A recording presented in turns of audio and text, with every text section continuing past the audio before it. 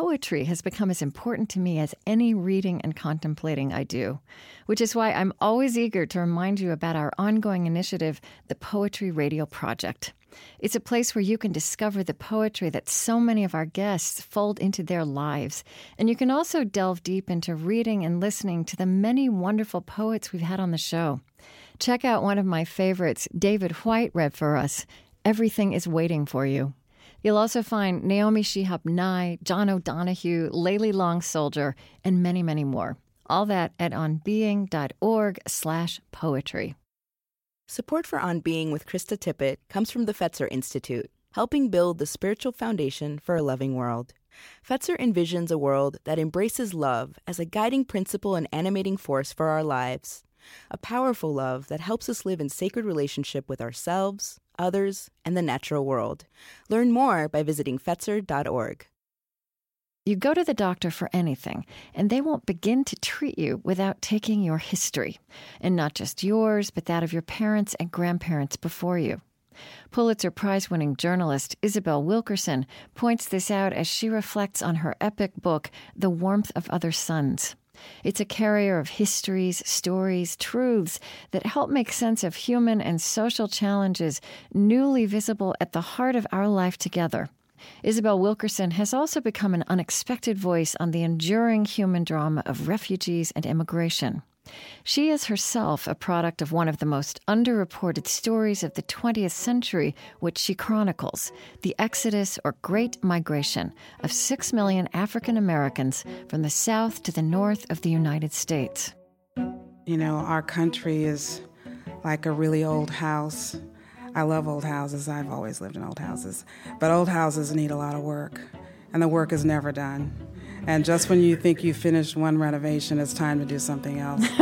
Something else has gone wrong. Yeah. And that's what our country is like. And you may not want to go into that basement. But if you really don't go into that basement, it's at your own peril. And I think that whatever you are ignoring is not going to go away. Whatever you're ignoring is only going to get worse.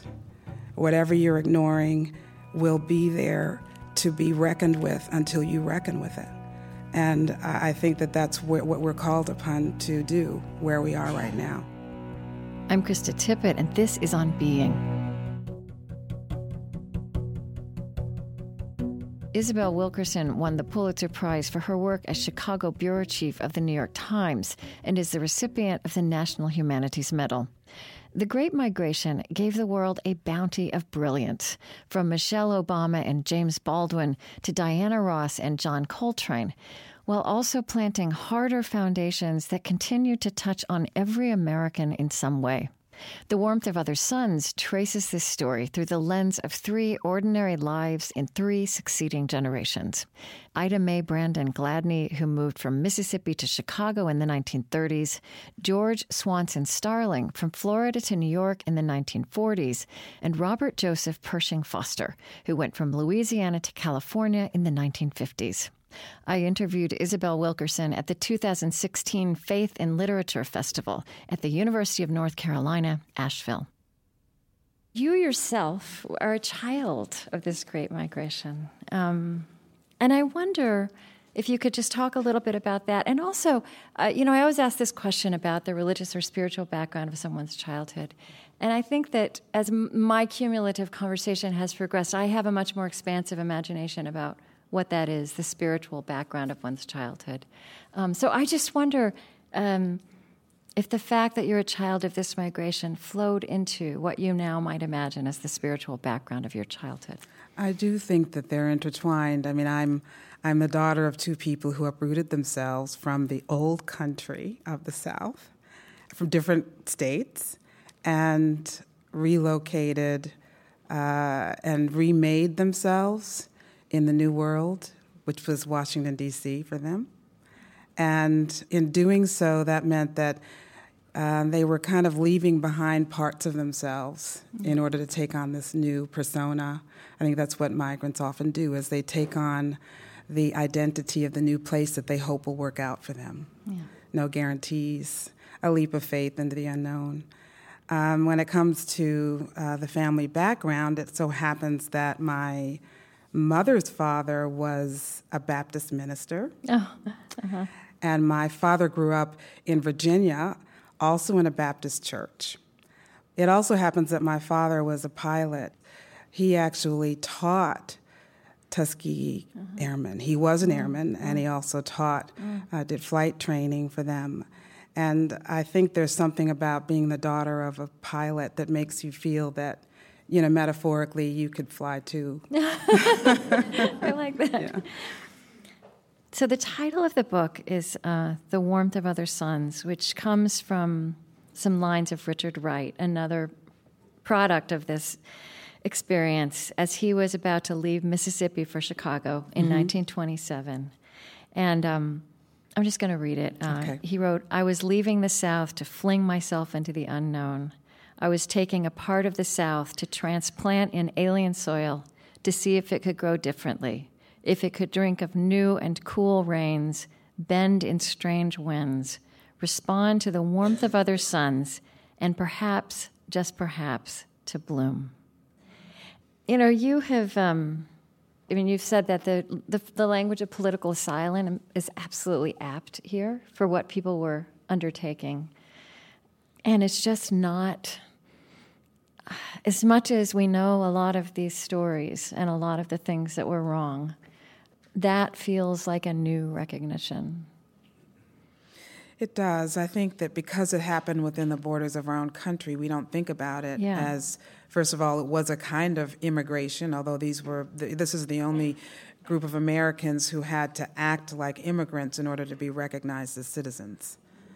They were forced to seek political asylum within the borders of their own country because they were living in a caste system in the South that did not recognize their citizenship. And some of them traveled farther than current-day immigrants might, but that was really not the point. The point was that the country actually was kind of two countries in one, and that's what they had to do. I often say that the book is viewed as being a book about the Great Migration, and over time, as I've talked about it over these years, I've come to realize that it's not about migration. The Great Migration is not about migration, and really probably no migration is about migration. Right. It's about freedom and how far people are willing to go to achieve it. This is the means that they feel they must take in order to find freedom wherever they can find it.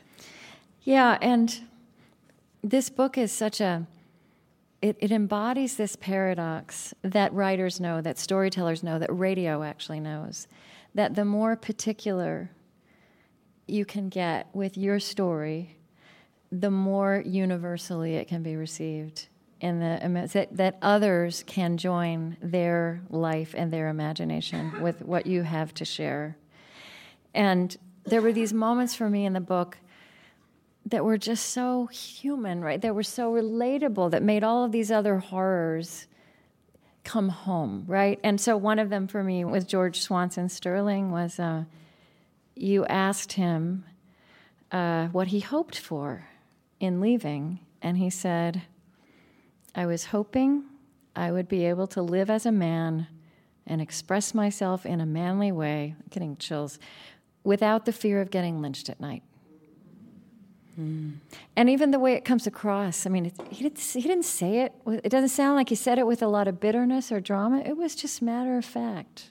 Not even that much emotion, because it was these were the facts of their lives, and at that time when they were growing up, and this time period was a very long time. It was the end of Reconstruction until the 1970s. I mean, it encompassed someone who was born at the in the 1880s and passed away in the 60s would have known nothing other than this, and so these were the facts of their lives, and he didn't.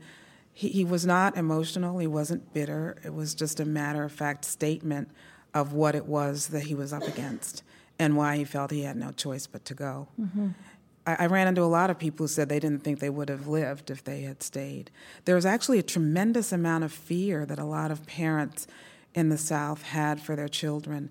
If they were extroverted and opinionated. If the children were... Yeah, if they were spirited and expressive, there was a need to rein that in. I mean, in other words, childhood itself had to be controlled and repressed because it could mean their very lives.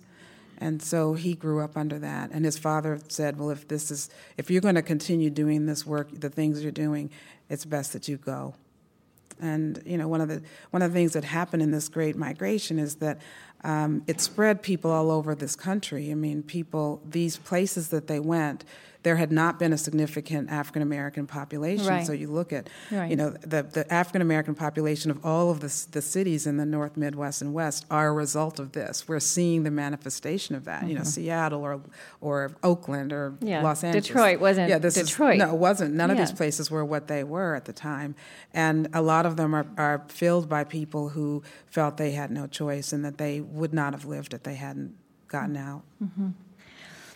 And it's not like they were being welcomed with open arms when they landed in northern cities. No. Many of them, sadly, I mean, the great tragedy is that they were brought in as strikebreakers by the companies who were trying to break the unions. And so that meant that, one of the great tragedies of the 20th century is that there were all of these people arriving in these big cities of the North, industrial cities, Detroit, Chicago, Cleveland, Buffalo, all of these places. And there were people coming in from parts of Europe, Eastern and Southern Europe, for example, and there were people coming from the South, African Americans, all wanting the same thing. And there were places in Milwaukee, for example, that said, that no African Americans, many places actually said African Americans would not be hired, but they would stop them as they were walking up to the factory gate because it was visible that they were African American. Right.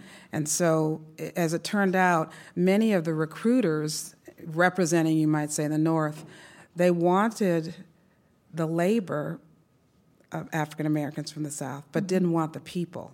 How do you do that? Right. So I want to read a little bit of another moment for me. And this brings us to our moment. Another moment in the book that was just heartbreaking. It was very early on. And it's when you first met Ida Mae in 1996 in Chicago. From the open door in the vestibule, I see her. She is sitting in a cotton house dress on a baby blue, plastic-covered easy chair by the window. She is looking through a parting of the curtains at the street circus below. There they are, all scuffling beneath her. Urban drug dealers, falling down sweatpants pulling at their feet, now bent over the driver's side window of a late-model sedan from the suburbs. Fourth graders doing lookout for men who could be their fathers. Young girls with their stomachs swelling already. Middle-aged men living out of their Pontiacs. Gangsters who might not make it to the weekend. She lives on the second floor of a 3-flat on the south side of Chicago. Now, I want to say before I say this, she is a remarkable, joyful person. But this is a heartbreaking moment. It is. To know that this is what it became for her in Chicago, the promised land. It's a reflection of the structures that they confronted upon arrival. It's all the things that, that sociology and political science and the history come together and show us that they arrived invited but not welcome. They arrived making the least for the hardest work. They arrived consigned to neighborhoods that were declining, that had been declining from the moment they arrived, meaning I'm talking about the beginning of the migration, the subdivisions, the subdivided cold water flats that they were living in, the originating part of where these people were living upon arrival. And African Americans were not permitted in any of these cities to live anywhere that they wanted or anywhere that their money would take them. All of us who've been to any city in the North know exactly where the arriving district or arriving neighborhood of people of the Great Migration would be, because that's where it's the oldest broken down neighborhood in all of these cities, usually not well positioned by the railroad tracks or near the factories. It's almost like the refugee camps of now, because you go to refugee camps around the world now and you hear the word refugee camp and you think it's tense, but in fact where you have refugee camps where generations of people have been living, it looks like. That's exactly it. I mean, that's such an incredible observation that you're making. That is it. These were refugee camps created in our American cities. Mm-hmm. And as they sought to expand, or if they managed to save whatever they could from these jobs, and a lot of them, this new research about the Great Migration is coming out showing that they actually worked multiple jobs. So they actually were making more money, but it wasn't going as far because there were so many coming in, flooding these neighborhoods that were being hemmed in and pressed against. And that was the world that they had entered. They were living in the vice districts. I mean, all of the things that make for every possible disadvantage that you can have going in, that's what they were facing. Mm. Your existence, by definition, prohibited you from getting a standard mortgage. And so they would then get mortgages on the second market and secondary market, which meant that they were paying exorbitant rates. This is sounding very much like, 2006 and 2007 for us now. Yeah. And so this is all setting in motion all of these forces that were making it even more difficult for people to succeed in these big places, the cities of refuge for the people of the Great Migration.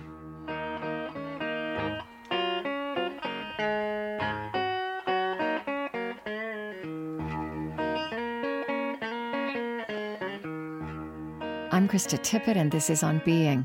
Today with journalist Isabel Wilkerson, the author of The Warmth of Other Suns.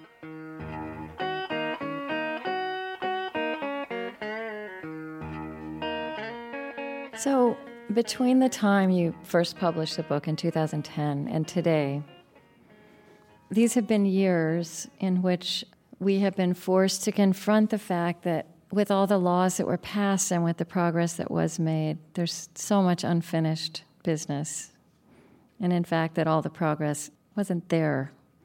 And I wonder how you watch what has risen to the surface. I think the good news is that we see this. It's not unseeable anymore. It's a moment of reckoning. And I wonder how, having traced this history, being able to see the origins of some of these dynamics that we're facing now, how you have understood what is happening now in ways that perhaps you wouldn't have if you hadn't done this research and delved into this story. Well, it's kind of reminded me that, our country is like a really old house. I love old houses. I've always lived in old houses. But old houses need a lot of work, and the work is never done. And just when you think you've finished one renovation, it's time to do something else. Something else has gone wrong. Yeah. And that's what our country is like. And you may not want to go into that basement. But if you really don't go into that basement, it's at your own peril. And I think that whatever you are ignoring is not going to go away. Whatever you're ignoring is only going to get worse. Whatever you're ignoring will be there to be reckoned with until you reckon with it. And I think that that's what we're called upon to do where we are right now. Mm-hmm. I'm also reminded there's a tremendous amount of new and exciting research on this is foundational sort of in the DNA of our country, which is what this book is about, too. It's about the caste system, the artificial hierarchy that was put in place before our great-great-great-grandparents, were alive. It's something that we've inherited. It's not something that we wanted. If you're on the beneficiary end of it, you didn't ask to be on the beneficiary end of it. Certainly if you're on the targeted end of it, you certainly didn't ask to be on that, but this is where we are. And I think that it's calling upon us to reckon with this finally. The disturbing thing about where we happen to be right now is that, yes, these things are unseeable, but that does not mean that action's being taken. I mean, we see that so many of these cases are really they're not being prosecuted. Mm-hmm. And each case that does not get acted upon, I think, deepens our own collective complicity in this injustice. Mm-hmm. I also think that, we have to recognize how we are all being victimized, too, by these images of death. We're actually seeing human beings, American citizens, unarmed citizens, who are dying before our very eyes. And what is the effect that that's having on all of us collectively? Mm-hmm. Is that inuring us? Is that numbing us to the to Black death? Is it making it acceptable on some level? Because you see something enough times, it normalizes it. And I would like to think that this would never be viewed as normal.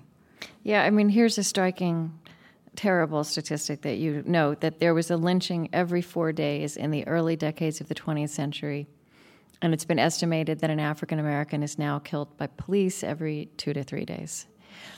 I also find great hope in the science of implicit bias. And it's also just us understanding our brains. Yes. And if you want to see it in the largest possible perspective, it's this possibility we have in the 21st century of wholeness, of really understanding ourselves and our wholeness. I've never thought of it as in terms of people getting inured to Black death, but I do think something that happens is that these images are, people feel so paralyzed by them. Right, so it's so terrible, it's so inexplicable, and you have no idea how you could make a difference. I would agree with you. I actually find this new research, which is why I described it as exciting. Yeah. And I think that what's freeing about it is liberating because it takes it away from the personal. This is not personal. Yeah. Right. It doesn't mean that there aren't things that each and every one of us can do in our personal lives in how we comport ourselves and how we reach out to others and how we treat those around us and other actions that we might choose to take politically or otherwise. But it also means that it frees us from the twin barriers to understanding guilt and shame. Yeah, right. Because it's not personal. Mm-hmm. And a caste system is a structure that we have inherited, that we did not create, there's no point in pointing fingers about it. But it's something that recognizing it is the first step toward dismantling it. Mm-hmm. And as much as, the dynamics here and abroad, there's a lot that is a fearful backlash, kind of fearful and frightening resistance to this knowledge that also comes from those primitive parts of our brain. Absolutely.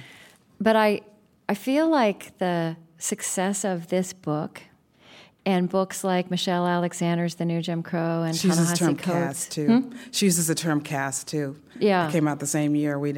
Neither of us knew about the use of the term. Right. It was the term to use. Our independent research, separate, came to the conclusion that was the appropriate and precise term to describe the way that we live, the world in which we live.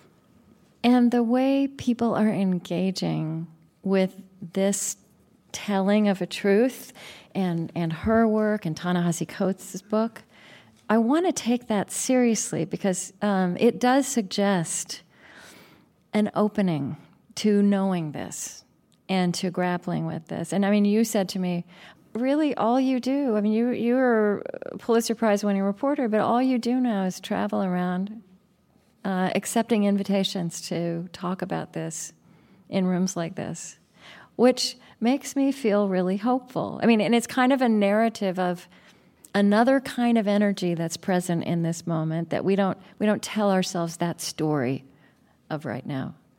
But I don't know. Am I reading that into it? What has been your experience of being out there with this material?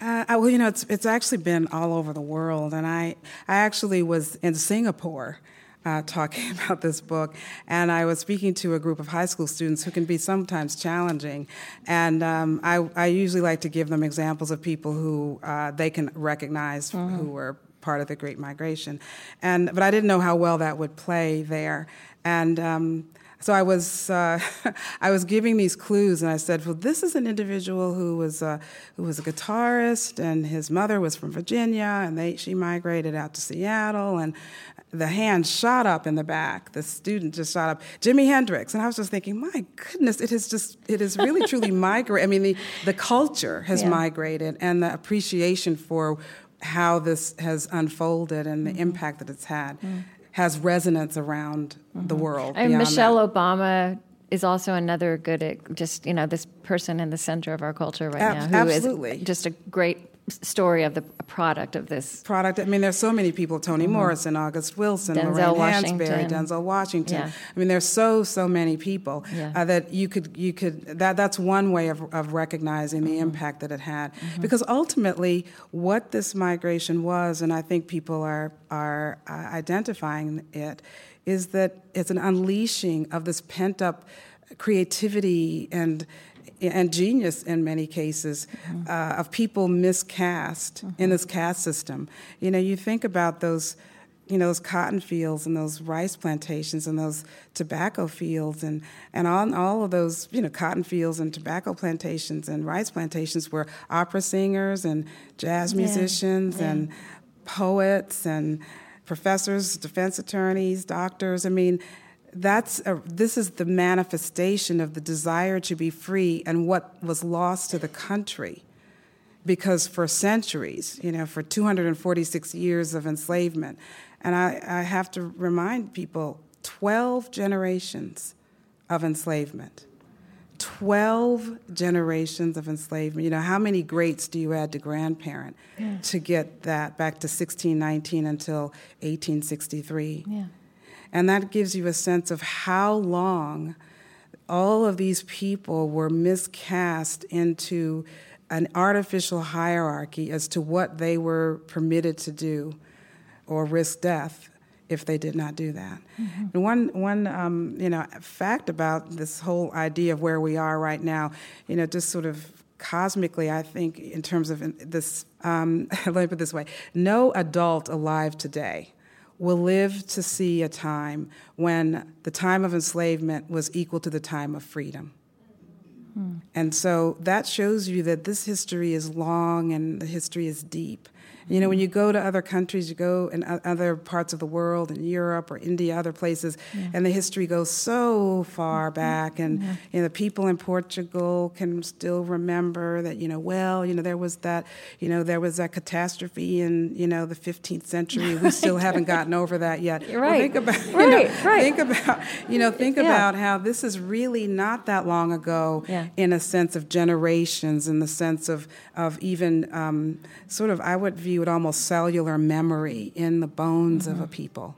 I actually was also encouraged by the fact that after the Charleston Mother Emanuel shootings, the Commonwealth of Virginia rose to the occasion, and the Richmond Times-Dispatch, the editorial board said that there should be a Truth and Reconciliation Commission and that it should come from Virginia, which was the capital of the Confederacy.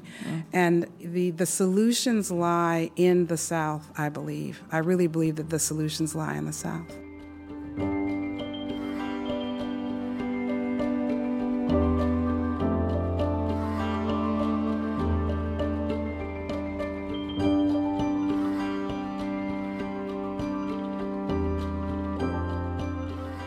You can listen again and share this conversation with Isabel Wilkerson through our website, onbeing.org.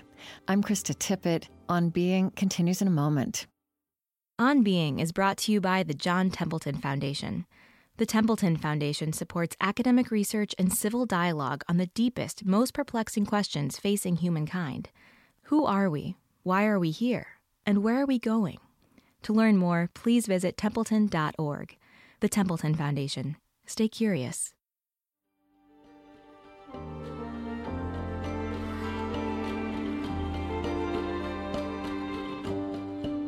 I'm Krista Tippett, and this is On Being. Today I'm with the Pulitzer Prize-winning journalist Isabel Wilkerson in a public event at the University of North Carolina, Asheville. She wrote the epic work of narrative nonfiction, The Warmth of Other Suns, about the great migration of nearly 6 million African Americans from the South to the North of the United States in the 20th century. We're exploring the light her revelations shed on the promise and challenges of now. I wanted to read something that, this was a blog, a minister in rural New England. Do you know this? I don't. I mean, okay. It's called Faith in the Ordinary.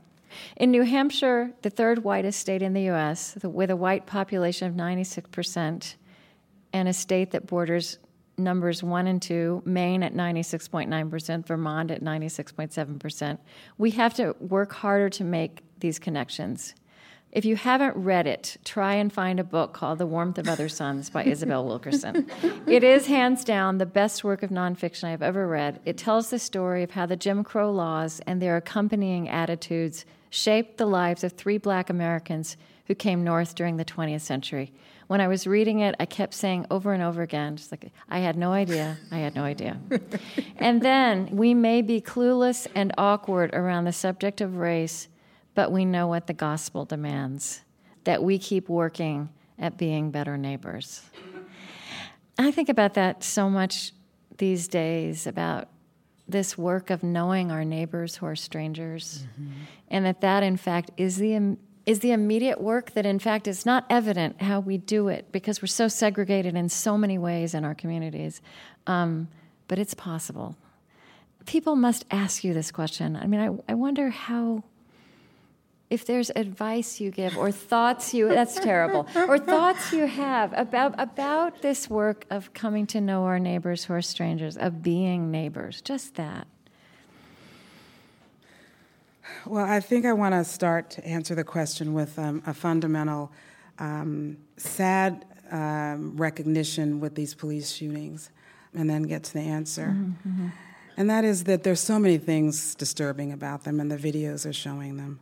But I think that, people can disagree on what the officer was thinking, what the circumstances of his arrival, what he saw, what he thought, and these are split-second decisions. There are a lot of things going on.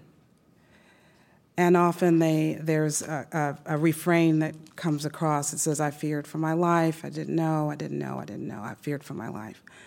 But I think the human question that is disturbing and hard to reckon with is what is happening in these cases after the person is down. And I think that all of us have to think about what is it that we're hearing and what is it that we're seeing. Why is it that basic human responds to a person in distress? Mm-hmm. Why is it that first aid cannot be ministered to people once they are bleeding on the ground? Where is the threat once they are already near death? Why can't they, even if they're not equipped, and I would assume that an officer of the peace would be equipped, but I'm not an expert in this, but even the basic human response to take the hand of someone whose life is slipping away from them and to comfort them. That is the essential missing piece, which is empathy. Empathy and recognition in the common humanity of another person. And as I said, we can disagree on the circumstances and the details and the so-called facts of the situation. But after the person is down, where is the humanity? And I think it calls upon all of us to recognize, I think, the need for radical empathy. Empathy is not pity. Or sympathy, in which you are looking, pity of you're looking down on someone and feeling sorry for them. Sympathy, you may be looking across at someone and feeling bad for them. Yeah. Empathy means getting inside of them and understanding their reality and looking at their situation and saying, not what would I do if I were in their position, but what are they doing? Why are they doing what they're doing? From the perspective of what they have endured.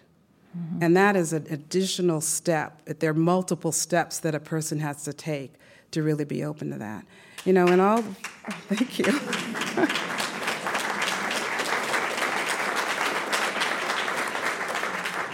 In all of these discussions about what's going on now, we're so very divided, and we're focused. There's such a focus on other, and other can mean all kinds of things.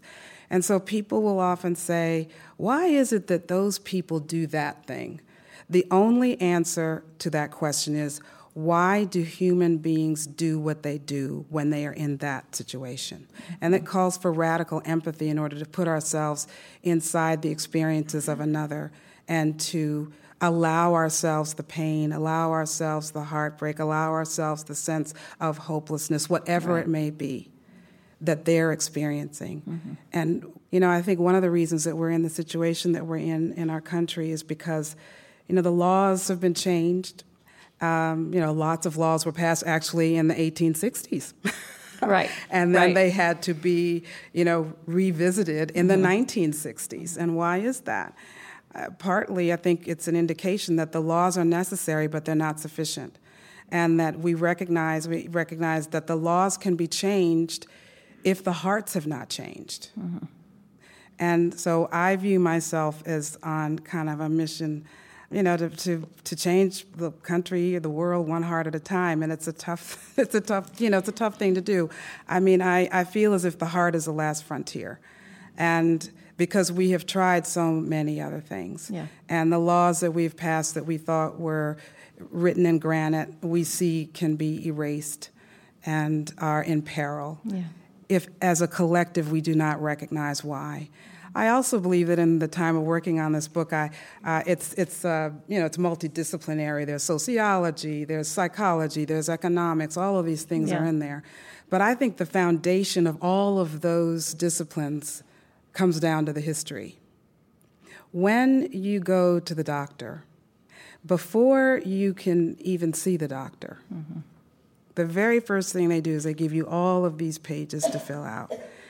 And before the doctor will even see you, he wants to know your history. He doesn't want to know just your history. He wants to know your mother's history. Right. He wants to know your father's history. Right. They may go back to your grandmother and your grandfather on both sides. And that's before he will even see you. Mm-hmm. You cannot diagnose a problem until you know the history of the problem that you're trying to resolve. Mm. I think, you were asking about this book and how it's moved around in the world. I think this book is proof, or the response to it is proof that it's not as hard as you might fear it will be. That actually you can find it not just enlightening, but healing. But I think part of the reason you made it not as hard, if you opened up the fact that it's not as hard as it has to be, is that you humanize the history, right? And I think that this ministers on to something when they say we need to see our neighbors. I mean, and I think changing your heart is a synonym for overcoming unconscious bias, right? I mean, there are these things that it's becoming more conscious about what's going on inside us, and then working with that.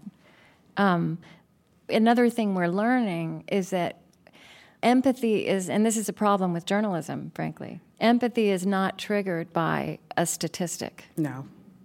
It's triggered by, it's not triggered, and we should talk about this before we finish, by now millions of people moving across Europe. Yeah, absolutely. In search of survival and freedom and just the ability to create a life for their children. We cannot take that in, but we can take in every once in a while the face of one child. And that enables us to take in the enormity of the tragedy.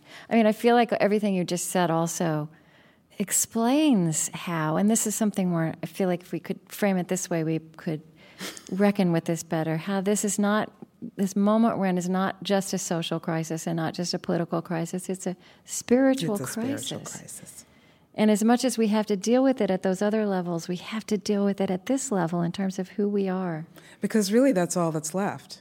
I mean, we have dealt with, the economy gets dealt with, the laws get dealt with. I mean, these are things that they're front and center, and I think that as a species, we know how to do that. Yeah. It's the spiritual aspect. The human condition remains. The human heart, and examining it, and allowing ourselves to feel the pain of others. You don't want to feel your own pain. Why would you want to feel someone else's pain? Yeah. So it's. I think it's an act of love and an act of faith to allow yourself to feel the pain of another. Mm-hmm. I think that's also why we have to accompany each other, because it's not something that any of us welcomes to feel that pain. But we do know that if we take something like that on together, it can become bearable. So, I mean, that's why I feel like it's so important to have a group of us in this room together, thinking about these things together.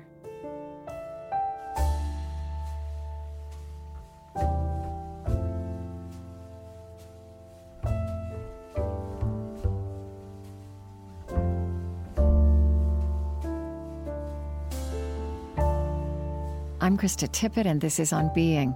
Today with journalist Isabel Wilkerson, the author of The Warmth of Other Suns.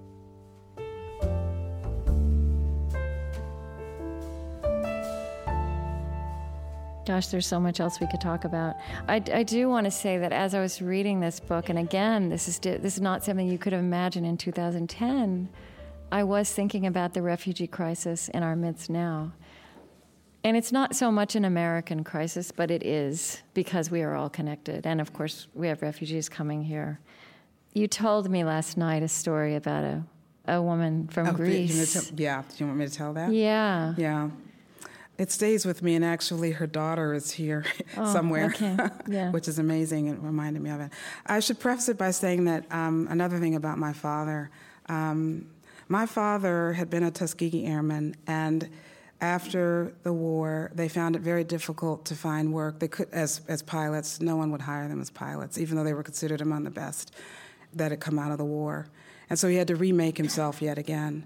And in doing that, he chose a totally different path. He became a civil engineer. So my father was literally a builder of bridges. And I carry that tradition and that part of him into the work that I do. And it's only in the times this book has come out that I realized that. That's the reason why I constantly made this gesture throughout the book to immigrants and to recognizing that the people of the Great Migration, these African Americans who many people might have been told have nothing in common with, they're totally different, they're this or they're that, actually did the very same thing that the ancestors of so many people in this country did. Mm-hmm. But in any case, when the book first came out, I didn't know, how that was going to play out, and I was giving a talk on Long Island on a really bitterly rainy day, but it was a wonderful turnout. And at the end of the talk, there was a very long signing line. The book had just been out, so there was a lot of excitement. And at the front of the signing line was this very diminutive woman, grandmotherly figure. She had somehow elbowed her way to the front of the line. I don't know how she did it, but there she was. Her arms were filled with books that she had bought. She wanted me to sign them. But her eyes were red. And she was saying, I just cannot talk about this book. She said, I read the book, but I just cannot talk about this book. She said, if I start talking about the book, I'm going to cry for sure. She said, I can't talk about this book because this book is my story. She said, I'm an immigrant from Greece, and this is my story. Mm-hmm. And her name was Anna Stefanidis, and I don't think she would mind if I mentioned it. Mm-hmm. I ended up going, I just was so floored by that. We got our pictures taken. It was just such a lovely moment. And she said she was going to have the rest of her family read it. I then had an event in Brooklyn. She showed up at that. Again, she was in tears. I was in tears. We have never really spoken because we're always just like, in tears. And that was that bridge across the artificial barriers. That's a communing across the expanse. It was this beautiful coming together that was, so many things have come as a result of this book, and it's won so many various awards and notes. But that was actually within my heart, my hope. That it could cross boundaries. And I've had many, many, many experiences. And I think as a reader, what this opens up in the imagination is the lives of beauty and struggle and nobility that are in those crowds that we see. And you stop being able to see them as crowds, as abstractions, refugees. Yeah. There's so much else we could talk about. I want to read actually the last paragraph of the book, and just reflect with you a little bit on that. Over the decades, perhaps the wrong questions have been asked about the Great Migration. Perhaps it is not a question of whether the migrants brought good or will, so the cities they fled to or were pushed or pulled to their destinations, but a question of how they summoned the courage to leave in the first place, or how they found the will to press beyond the forces against them and the faith in a country that had rejected them for so long. By their actions, they did not dream the American dream.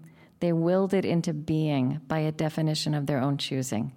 They did not ask to be accepted, but declared themselves the Americans that perhaps few others recognized, but that they had always been deep within their hearts. So you trace these stories of these individuals, these particular stories of this universal drama. And you really, as you said, what did you say? You channel these people in your brain. And heart. And heart. And so what did you learn? What do you carry around with you about what it means to be human through these lives that you carry with you now? Well, I really I've came to believe and to know that we all have so much more in common than we've been led to believe, and that we've been sadly, tragically assigned roles as if we're in a play, and this is what these people do, and this is what these people do, and this is what these people do.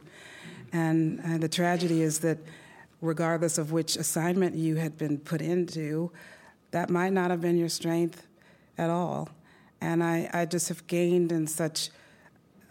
The thing is, this has been out for 6 years. I spent 15 years on it, researching and writing it. I have never grown weary of talking about it. Mm-hmm. Every time I talk about it, I gain new appreciation and gratitude and amazement at what they were able to do. Mm-hmm. One of the things that I hoped to do was to bring the invisible people into the light. They never were being written about. We just skipped from Civil War to civil rights, and this entire part of our country's history and their lives, generations actually of people, skipped over and not recognized. And I felt that it deserved its own place and recognition. Mm-hmm. I believed that sort of bringing the invisible people into the light would help all of us to understand and see ourselves better, because we've been so affected by what they did. And what these people did, by sheer force of will, they were able to make the Emancipation Proclamation live up to its name in their individual lives to the degree that they could. It means that they were able to do what a president, Abraham Lincoln, was not fully able to do.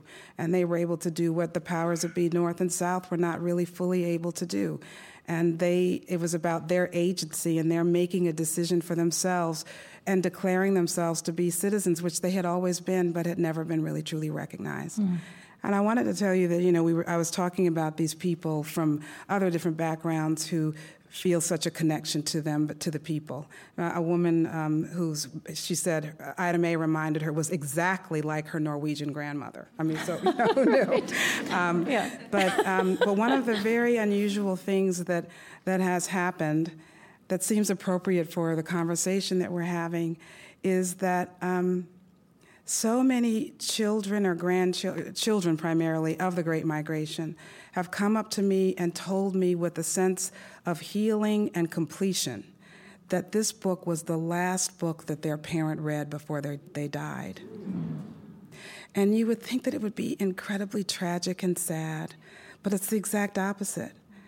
The children were grateful that their parents had had the chance to read this before it was too late. Remember, these are people who didn't talk about their experiences. But it's not, these three, you show how people continue to create lives, full lives, even with these circumstances and through these circumstances. Mm-hmm. And, you don't know how to react when someone says this is the last book mm-hmm. that, my mother or father read mm-hmm. before they died. Mm-hmm.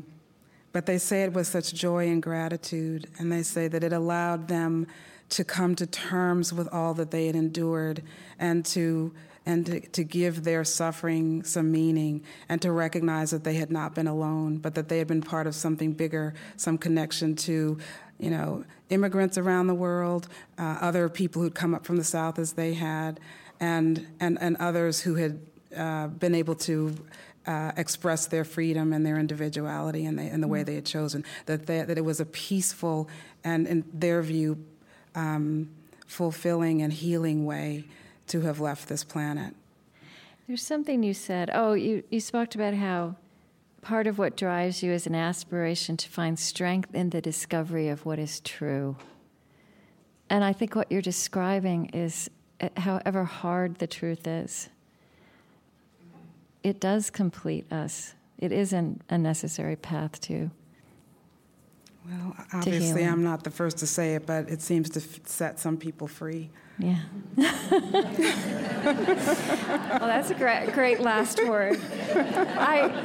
Isabel Wilkerson, thank you so much. And what a delight it's been to be here.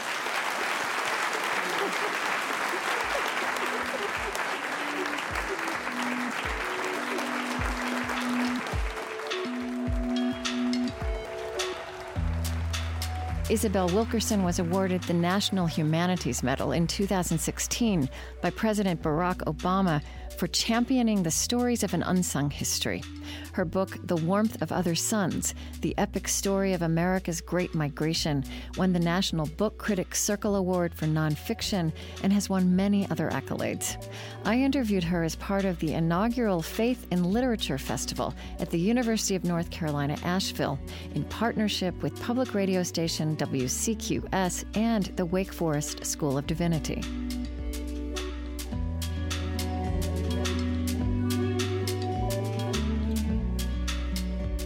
On Being is Chris Heagle, Lily Percy, Mariah Helgeson, Maya Terrell, Marie Sambalay, Malka Fenavesi, Aaron Farrell, Jill Ganas, Loren Dordal, Tony Liu, Bertina Davis, Bethany Iverson, Erin Kalasako, and Kristen Lynn.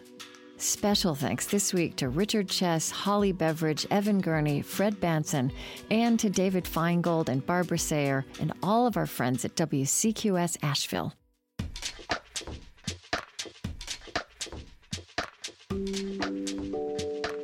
Our lovely theme music is provided and composed by Zoe Keating.